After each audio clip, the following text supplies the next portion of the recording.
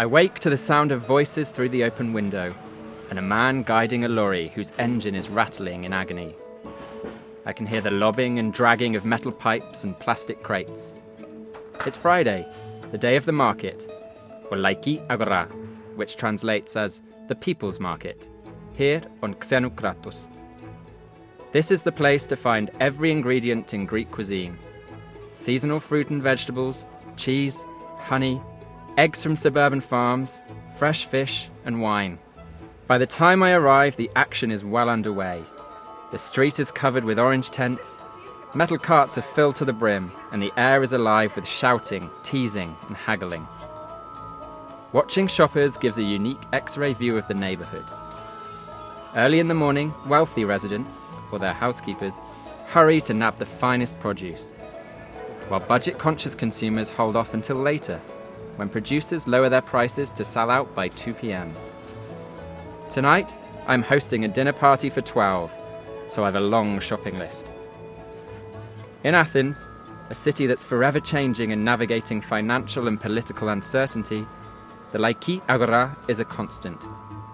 Since 1929, when the first market was established, visiting a Laiki has been a weekly routine for almost every Greek family. People get together and discuss daily life, just as they did in the Agora, the marketplace of the ancient Greeks.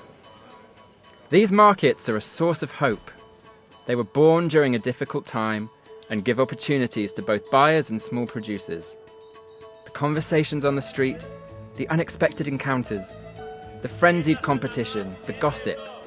Strung together, these things form a piece of theatre, a well-directed spectacle in which each person has their role to play, and somehow everything runs smoothly. They're starting to clean the streets now.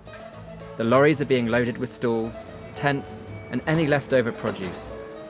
By 3 p.m, the street will be back to normal, a route for traffic, as if the market was never there.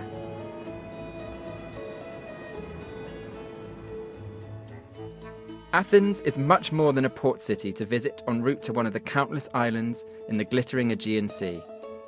For the Monocle Travel Guide to Athens, we've looked beyond the awe-inspiring Acropolis and explored the city's modernist marvels. We've highlighted the most atmospheric open-air cinemas and combed the cobbled streets for independent boutiques. So strap up your sandals and allow us to introduce you to this chaotic but ever so charismatic city. Cities are fun. Let's explore.